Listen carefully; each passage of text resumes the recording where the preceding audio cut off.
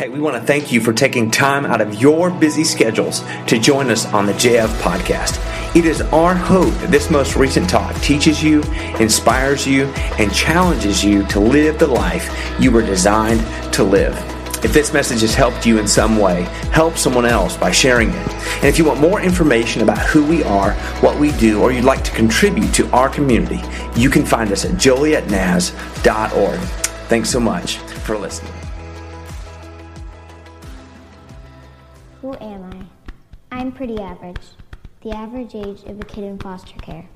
From the majority background of kids in care, having experienced abuse and neglect from those meant to protect me, I am 9 times more likely to commit crimes, 25% more likely to get pregnant as a teenager, and there's a 30% chance that when I have children, I too will abuse them. This is who I am, until someone breaks the cycle.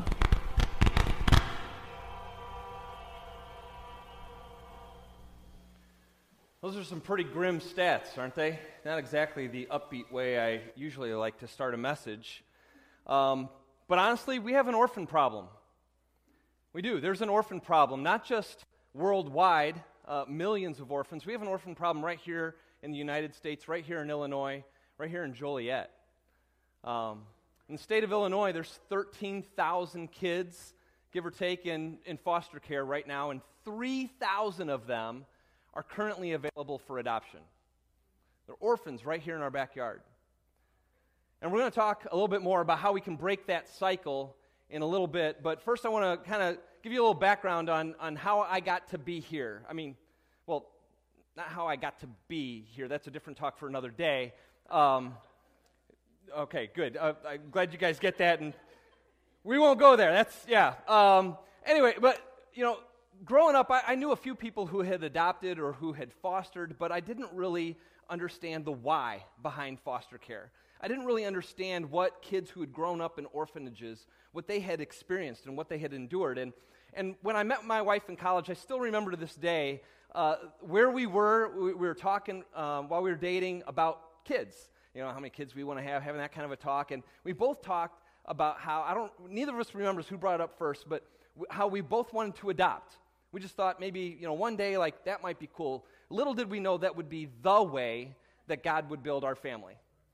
And it was pretty cool to see, you know, fast forward then some years later, in 2009, we'd been married about 9 years at that time, and we decided it was time to start the adoption process.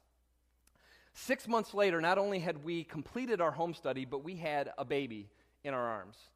I mean, it was like by far the fastest adoption story I've heard still to this date, and I work with foster and adoptive families. Like, it was just a crazy, amazing, fast experience. But God used that experience to light a fire, to ignite a fire in me that I had no idea where He was going to lead that, where it was going to take me. But I realized right after this, you know, that in this initial fire that God birthed in me, it started out with just understanding how expensive so many adoptions can be. International adoptions, domestic infant adoptions can be extremely expensive. And I found out that Christians are more than twice as likely to adopt as non-Christians. In fact, 38% of Christians have strongly considered the idea of adoption, yet only 5% actually do. 5%. And for many of these families, they decide not to move forward on adoption because of the expense. They realize it's going to be expensive, and I don't know how we can afford that, how we can do that. And but here's the thing. I've realized 2 things since understanding those statistics. Number one, what God calls you to, He provides for. I have not heard of one family who's adopted that God didn't provide the funds for. It was an overwhelming obstacle for all of them, but yet God provided. Number 2, the second thing I found is that there's a lot of great organizations out there helping with funding options. And so they give grants, they give interest-free loans, and so those problems, in my mind, really quickly were wrapped up and solved. Like, those aren't problems for me. So, you know, back to me and my story, as my son likes to say. Well, let's talk about me. We moved back to the Chicago area. Now we have a 2-year-old in tow, and we wanted to adopt again, but we needed to take some time to heal from a failed adoption. And sometimes those happen. But we began to do some ministry within our church and just helping to educate people on the different avenues that they can get in to orphan care, domestic infant adoption, international adoption, foster care, safe families for children. And we started a play group for families that kids could come and play together and parents could hang out. We tried doing a support group. And as time went by, we decided it was time to adopt again. But God had really changed our hearts from getting a child for our family to really giving our family to a child. And there's a pretty strong distinction there. It's an important distinction because, I mean, really, after all, who really needs another kid to fight with at bedtime? I mean, if you've had a toddler, right, you know what that's like. I mean, nobody really needs another child. I mean, bedtime at my house is like a hostage negotiation, but in reverse. You know, it's like, what do you need? Do you need a helicopter? You know, okay, like, can we get you a bag of candy bars and unwrapped, wrapper or unmarked wrappers? Or what do you need? Just stay in your room, please. Just stay in your bed, for crying out loud. That's how it is. And now, don't get me wrong. There's nothing wrong with wanting a child for your family. After all, that's how we started out. God, we really wanted a baby in our family. We wanted a child. But it's also really important to understand that many of these children need a whole lot more than just love to make this work. They need a whole lot more than just love and our expectation that they're just going to fit into our family and we're going to go about life as normal. No, these children need generous, compassionate, patient, intentional parenting. And it takes a whole lot more than love to do all those things. So we decided that we were going to adopt again, but we figured we were going to have to wait. That we were going to have to wait quite a while because after all, we'd waited, about a third less than most of you guys have had to wait for a child. We only waited 6 months. Most of you guys are waiting 9 months. That's just how it was for us. And we decided to go ahead and adopt again, and we had a couple of opportunities come our way, and ultimately those birth parents decided that they wanted to parent their children. And that was hard. That was really painful. But also we wanted to rejoice and we could take joy in knowing that these children were going to get to remain with their biological family, the way that God had really orchestrated life to work out, right? And to be that way. And so that was a good thing. But while we waited, God really used this time to turn our hearts more towards children in foster care. And I mentioned before, there's like about 13,000 kids in the state of Illinois in foster care, 3,000 of them waiting to be adopted right here in our own backyard. So nearly 2 years after we started the adoption process, God provides us with a baby girl, a daughter, and He made it clear that He wanted us to start a ministry for foster and adoptive families. Now, what would that look like? I had no idea at the time. It was like, God made it clear, start this ministry, and okay, God, what does that mean? I don't know. And so what I did was I began to look around the country at different organizations and talk with leaders of other organizations and find out what God was doing and what other people were doing and what they saw the needs were. And God made it clear how He was going to make my passions intersect with the problems that we are seeing. And my passion really, again, was to solve the problems surrounding foster care by engaging the local church. And that's really what needs to happen. I didn't see very many organizations doing this. And the problem that I found, the big problem that I found that needed to be solved was that both foster and adoptive families often feel misunderstood, frustrated, and alone. If you're taking notes today, that's the problem. Again, it's that both foster and adoptive families often feel misunderstood, frustrated, and alone. Misunderstood for the reason, for the reasons for fostering, or misunderstood for the reasons for adopting. Sometimes they're misunderstood for the way that they parent, or the kinds of things that they experience. The tension that they feel between wanting desperately for this child that they're fostering to be able to go home to their biological family, but at the same time wanting to keep them and love them because how hard that's going to be. Frustrated with the foster care system, frustrated with the amount of paperwork it takes to adopt, frustrated with some of the behaviors that they see in their children, and frustrated with people not understanding, not knowing what it's like. And so they feel isolated, and they feel alone, and they feel like no one understands, no one feels the way that they do. No one understands what it's like. No one experiences the things that they do, and they feel like nobody cares. They feel like nobody wants to help. They feel like people at their church don't care, and people at their church don't want to help, and they're in this all alone. Listen, 50% of foster parents quit after just 1 year due to lack of support. 50%. No wonder the foster care system is in the shape that it's in. They can't keep people around, right? And people communicate with their actions. And what their actions are saying is that I can't keep doing this without some support. I can't go on. I can't continue to do this. Last week was Orphan Sunday globally. Around the world, people celebrated Orphan Sunday. And a lot of people celebrate adoption and celebrate orphan care on Orphan Sunday. But, and they should. They should celebrate that. But I also want to share a little bit of a story, a little bit of an illustration with you that comes with celebrating adoption and celebrating foster care and what the needs really are. And so I want to tell you about a man who one day decided to walk out to the end of a long pier. And he decided along the sea, and he's out at the edge of the pier, that he's thinking maybe he's going to jump in. He's just thinking about it. And there's some crowds of people back on the shore, and they're looking at him, and they start to encourage him, like, come on, man, go ahead, jump in. And he edges out a little bit closer to the edge of right on the edge, curls his toes over the pier, and he's like, I think I might do it. And they're like, yeah, jump. And now there's more and more people, and they're coming. Crowds are getting bigger, and now there's a marching band, and people are wearing, matching T-shirts, and they're getting really excited. The crowd's getting bigger, and jump, come on, you got to jump. And he's like, okay, I think I'm going to do this. I think I might. Or jump. And the crowd reaches this frenzied pitch. Come on, jump.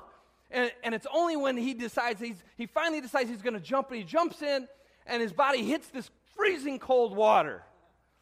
And his body goes into shock, and he realizes, I can't touch the bottom. And then he realizes, I can't swim. And so he starts to cry, help! And there's nothing. There's silence. And he yells, help! And water's filling his mouth and his lungs, and he's screaming, help! And there's nothing. And finally, one lone voice breaks the silence. They said, we don't know how to help. We only know how to say jump. And for years now, the church has been doing a great job of encouraging people to jump into the ocean of foster care and adoption, but also doing very little in preparation to help the families that once they decide to follow that call. Most churches aren't prepared or equipped for what happens after that. And I don't point the finger at anybody, because literally most of the time it's one of two things. They don't know there's a need, or they're unsure what to do. We don't know how to help. We just know how to say jump. And so what are we supposed to do? Should we stop encouraging people to foster or adopt? The answer to that is a resounding no. Absolutely not. James 1:27, a verse that many people point to for the reasons that we continue to jump in to foster care and adoption and jump in this realm of orphan care. James says, pure and genuine religion in the sight of God the Father means caring for orphans and widows in their distress and refusing to let the world corrupt you. Pure religion. The NIV says that it's the kind of religion that God accepts. In Isaiah 1:17, God says, learn to do good, seek justice, help the oppressed, defend the orphan, fight for the rights of widows. See, the prophet Jeremiah says the same thing over and over throughout Scripture. You know, in Deuteronomy, you'll find the word the fatherless, like how God feels about the fatherless over and over and over. Throughout Scripture, we see God's heart for the orphan, and He cares for them. And His anger burns against anyone who would harm the orphan. Read your Bibles. It's amazing what God will say and what He will show you. No, we can't turn our backs on this issue. In fact, we need more people to jump in to this ocean of foster care and adoption. This is the very heart of God. It's who God is. But what do we do for those, about those who decide to jump in when maybe we don't feel like we're the ones that God's called us to? Maybe we're not the ones that are supposed to do the jumping. See, I believe that not everyone should foster or adopt, but we can all do something. All of us can do something. All of us can care for orphans and widows. These are the most vulnerable in our society and have been since the beginning of time. They're the easiest to prey upon. That's why God's anger burns against anyone who would harm a child. Most of us, if we see somebody harming a defenseless child, it lights a fire in us. And that's happening. But for us to be truly God's representatives here on earth, to be Christians, to be Christ-like, to be Jesus' representatives here on earth, we must care for the orphans in and around our community. This is not the job of just a select few. Like, oh, man, good job. You're fostering. That's great. You decided to adopt. You're great. You're awesome. No, that's not what it is. And so when our awareness level has been raised, like I talked about before, I said, sometimes we don't know there's a need. You guys can no longer say that. So your awareness level has been raised. When your awareness level has been raised and you know that caring for these children around the world is something that we ought to do, not just ought to do, but that we must do, biblical mandate that we have to look at the problem, we have to look it dead in the face, and we have to decide, what are we going to do about it? We have to answer that question. What are we going to do about this problem? Do we get involved? Do we break that cycle? Or do we just sit idly by and just let that cycle continue? And none of us knows what hangs in the balance of our decision for whether or not we're going to get involved. We have no idea the impact that one of us might make in the life of a child, in the life of another family, based on our decision of whether or not we're going to get involved. We have no idea what hangs in that balance. The difference between a child growing up and becoming another statistic or growing up loved and cared for and knowing the love of our Father in heaven can be the difference between you deciding to get involved or not.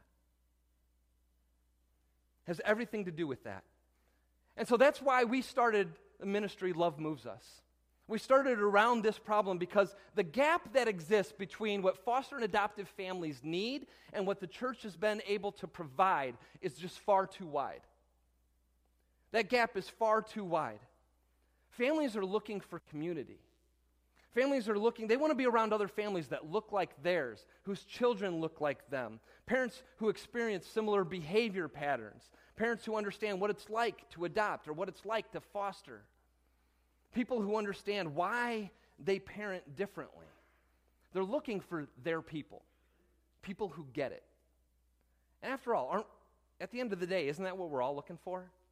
Aren't we all looking for community? Somebody that we can say is our people who get me. That's what we want. Somebody who doesn't judge us, but somebody who listens to us. Because we all crave community. We're all looking for somebody who's had similar experiences to us. That's why there's support groups out there that exist, right? I mean, things like AA, that's why it works, to get around other people who have experienced what they've experienced, because you get it, and you know how hard it is to overcome this, and you can help me through it. That's why there's support groups around, for parents who have lost children. It's refreshing to talk with somebody who knows what it's like, who's been through what you've been through, who gets it. And God refreshes our soul through that community. Families are needing encouragement. They're needing support. They need to know that they're not in this alone and that they can get through the hardships and the difficulties that they're experiencing, the frustrations that they're experiencing. See, it's ridiculous. I think it's ridiculous that foster and adoptive parents would have to languish through this all alone, feeling isolated and by themselves. It's terrible for them to feel all alone. And so we don't want to see foster and adoptive families struggle. We want to see them flourish. And that's the vision of Love Moves Us, that we would not see foster and adoptive families struggle with the unique and difficult things that they experience because of the nature of foster care, but that they would flourish. And so we started what we call family gatherings. And they're small groups for foster and adoptive families. And what we really want to do is we want to see more groups in more locations to serve more families. At the end of the day, that's what we want to do. And here's the way we do that. It's the solution, if you're taking notes, the solution is really simple. Breathe life and love into foster and adoptive families through service and support. Breathe life and love into foster and adoptive families through service and support. See, we're engaging the community, we're engaging churches, organizations, and individuals to serve and support foster and adoptive families so they don't struggle, but they flourish. So practically, what does that look like? Well, family gatherings are again, small groups where foster and adoptive families come together for community, for that encouragement, and for that support. And so there's a few things that happen. Number one, first, it's for the whole family, as the name suggests. Family gathering. Brilliant, isn't it? We want fathers in this too. We want fathers engaged in this. See, I've noticed there's a problem. I don't know if any of you guys are in social work, or if you look at orphan care ministries around the country, so many of the ministries in this field is dominated by women. And don't get me wrong, I got nothing against women. I'm married to one and I love her to death. She's my best friend. But the problem is, when things are dominated by one gender, it oftentimes leaves the other gender feeling left out, or that they can't engage, or the things that they plan are really, targeted because they're thinking only for their own gender, and they're targeted for their specific gender, and no guys are really wanting to be a part of that. Like, that doesn't sound exciting to me. Men want to fight. Men want something to fight for, And they're not looking for a Pinterest club, most of them, they're not. It's fine, but it's a field dominated by women because they're compassionate, and I get that, and that's how God's wired you, and it's awesome. But we need to engage men in this battle. And so we need dads involved too. After all, they are half the parent force, or at least they're supposed to be. I know there's single parents out there, and they'll tell you it's hard. Right? If you're a single parent, you know how difficult it is. But in the wise words of the poet Rob Bass, it takes two to make a thing go right. Any 90s fans out there? Come on. Yeah, all right. A few of you know who I'm talking about. If you don't, you can Spotify that, if you're too young for that. But if you're too old for that, I don't know. I have to ask one of the teenagers or something. But, we want to bring the whole family together, and we want to remove two of the biggest barriers that they might encounter, and that's food and childcare. Those are the two biggest barriers for families to get involved. It's like, oh man, I got to feed my kids. You're doing this right around dinner time, and I got to get my kids fed and get them out the door. No. Just get in the car and go. Like, we got food. We're going to feed you. We're going to feed the whole family. Well, childcare, what am I going to do with my kids? I can't come to this group and hang out with you guys, and I really want it, but we can't find anybody to babysit. Nobody ever watches our kids. In fact, we haven't been on a date night in 10 years. 10 years. I can't leave my kids alone. No, bring the kids. We got volunteers that are going to come and serve you. And so they're going to hang out and they're going to do kids' activities with the kids, and they're going to have a great time while you get a little bit of a break. We remove those two barriers. Just show up. So we feed the kids first, and we hand them off to these volunteers, and they do great activities with the kids, and they have a great time. And then the parents eat together, and community happens over a meal, right? You guys experience that. If you're in a small group here, you know that. And then we move into the living room for a little bit of a small group time, and we watch DVD, and we discuss. Most of it's centered around discussion. We watch like a couple of tiny little clips, couple minutes. And our discussion's centered around parenting and foster care and adoption. And we provide parents with tips and tools that they can take home and begin to use and implement right away to help them in fostering connection and building trust with their children. Because, see, many of these children have experienced trauma in one form or another and at varying degrees, varying levels. Trauma, things that they should have never been exposed to. And those things translate into their behavior. See, these aren't bad kids. Kids in foster care aren't bad kids. These are kids who have had bad things happen to them. Things that they should have never experienced. And so for many of these kids, they've never been able to trust the very one person that they should have been able to trust their entire lives. Their parents have failed them for one reason or another.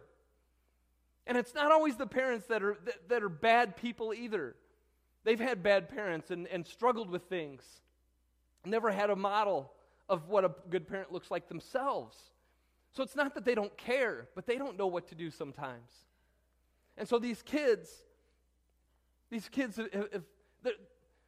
just imagine this, being 7 years old and removed from your parents. First of all, how traumatic is that? We're taking you away from the only thing, even if they haven't been great parents, they're the one thing you do know.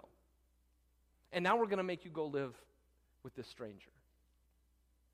And oh, by the way, you're supposed to trust them and make sure and just believe that everything's okay, right?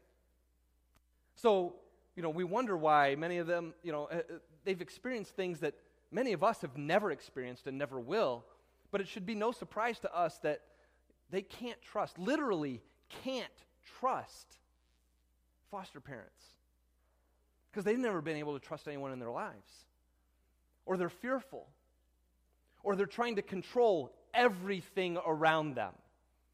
I want a snack. Here's an apple. No, I want this. It's a control thing. It's control because their lives are out of control. And so they're trying to control any little thing that they can to feel safe and to feel like they're in control of what's going to happen to them. These are kids that have had bad things happen to them. So we give parents tools that they can use to help build trust and foster connection with these children, to help them heal. We give these parents opportunities to discuss their experiences and share in the room. And then at the end of the evening, we pray for everyone in the room. We tell people we believe in the power of prayer. And we get people who don't believe in Jesus. And I love it. And that's awesome. Because then we get to pray for them. We get to tell them that we believe in this. So here's the thing. When you hear about those 13,000 kids in foster care in Illinois, or nationwide 500,000 kids in foster care, there's about 100,000 kids across the U.S. that are waiting to be adopted. Orphans. We don't call them orphans. We call them kids in foster care, don't we? You might be tempted to say, what can I do? What can I do about this, Jason? I mean, this problem's big. Where in the world do you expect me to make any kind of a dent in this? But see, here's what I believe. I don't think we should let the size of a problem determine our lack of action. Right? We shouldn't be indecisive or apathetic because a problem seems too large. In fact, I love what Andy Stanley says. Andy Stanley says, you should do for one what you wish you could do for everyone. It's a simple way to start. It's a real simple way to start. Do for one what you wish you could do for everyone. You can make a difference in the life of one child, one family. That's what God wants you to do. That's where you start. Just do something. And that's how we started. We started with one group at our home, hoping, like we can help one or a couple families. We'll see what God does with this and who will show up. And a year ago, we had one family gathering. Here we are a year later, we have 5. And they're all full. We're having to turn people away because we can't have any more people in the home. Because we have about 40 people who show up. When you're talking about, 8 families with kids, you get 16 adults in there, you get about 20-some kids, and we need volunteers. You got a lot of people in one home. And we don't want to overwhelm our volunteers who are being gracious enough to open their homes to strangers and just, we want to accommodate them. And so we have to close it down And we want to allow for good discussion, so we can't have 25 people in the room. And so a year ago we had 60, I think was our biggest group we ever had. Thankfully it was at one of my board members' house. She's a nice big house, and we had 60 people in the house that night. I think she was a little overwhelmed. And she's got a huge house. We had 30 kids, 24 adults, and 6 volunteers. It was insane. But since then, again, we've had 5 family gatherings. We've been able to serve over 80 families this year and 180 children consistently. And most of the time, these families, when they come once, they're coming back. And then they start telling other foster and adoptive families that they know. And that's why we just keep filling up. And we need to launch more groups to help more families. We've more than doubled what we did last year, and we're pretty sure we think we can double it again next year. We even had one family who credited us with finding their daughter. Like, we're not an adoption agency. That's not what we do. I met with this guy. He started coming about a year ago. He and his wife started coming. They were adopting from China, and their adoption fell through, and they were devastated. They were hurt really bad, but they were really thankful that they had this community of support, other people who had been through that before, other people who knew what that meant and could walk alongside them through this. And so they were so grateful. But as they kept coming for that support and for that community, they met this other lady who had worked closely with an orphanage in China. And so she connected this couple with the director of this orphanage over in China. And this director matched them with this little girl that they're going to be bringing home from China in just a couple weeks. They have their daughter, and they said, because of love moves us. And they're so grateful. We had another family who'd been following us on Facebook for quite some time, and when they found out we were launching a new group out in Shanahan, they were really excited because that was their hometown. And so they registered for that family gathering, excited, and they've realized that the host home was literally right around the corner from them in the same neighborhood. They actually walked to the family gathering. And she was fostering 2 little kids, a 5-year-old girl and the infant sibling. And this 5-year-old had been in 11 placements in just 1 year. Yeah, in the last 12 months, she was this little girl's 11th placement. So you imagine the trust issues and the bonding and connection that exists there, and what's going to happen and how that comes out in her behaviors. And so this foster family, wanting this little girl to stick and to be able to help her and love her and bond with her and help her to trust and heal, this lady was excited that she found support right around the corner. And for the first time, there's hope that this girl can stick. And not only that, even better, was that the host home's little girl befriended this little 5-year-old. And so now this 5-year-old also has a friend right around the corner. There's hope there. There's joy there. So I ask you today, what can you do? What can you do? What will you do for one that you wish you could do for everyone? It's a simple next step. It really is. It's real simple. Just do for one child, do for one family what you wish you could do for all of them. Your role, again, if you're taking notes today, your role today, if you've not adopted or you're not fostering, is to serve and support. That's all you got to do. It's simple. Serve and support those who have. Foster and adoptive families need you to be Jesus to them.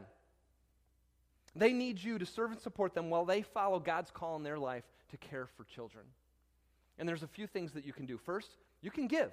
You can give to organizations like Love Moves Us or other organizations that support foster and adoptive families. You can give directly to families and help them be able to give their children some extracurricular activities or pay for the therapies that their children require, or let them just go out on a date that maybe they haven't been able to do. But give generously and support the work that God has called them to do.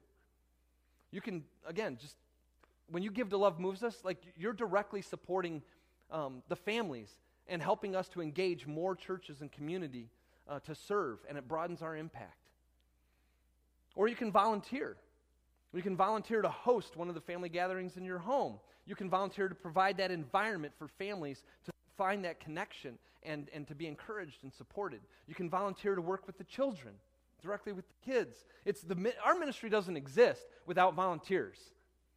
Our volunteers are what drives our ministry. And so these kids, they love coming to our family gatherings because they get to see and meet friends, see kids that look like them. They get a chance to play. And it provides an opportunity for them to heal and build a strong sense of identity and connect with other children that look like them. We have some kids who call it the adoption party. They look forward to coming every month. They call it the adoption party. And so you can volunteer. You can volunteer to do the Hope Closet. When is that? First weekend in December, right? First Saturday in December. That's another great opportunity. Foster and adoptive families, they'll come to this thing. Because these kids that come into foster care typically come with nothing but the clothes on their backs. And so these families have to scramble to provide for them. And so that Hope Closet is a great resource that you guys have for these families. But you can volunteer directly for the families. You can go clean their home or do some grocery shopping. Make a meal for them. Rake some leaves. Shovel a driveway. But don't sit on the sidelines. Don't sit on the sidelines. You're going to miss out. Third thing, you can do service projects. We have a number of service projects that you can do that will directly impact families. You can organize them with your church, with your small group, in your community. The difference it's going to make is you make an impact directly on families. And lastly, and I don't take this lightly, you can pray. You can pray. Don't leave here today and say, okay, well, Jason, my role here is I'm going to pray. And use that as a cop-out and not pray. If you're going to pray, pray. Pray fervently. Pray constantly. And get to know a foster or adoptive family and ask them how you can pray for them. Ask them what their needs are.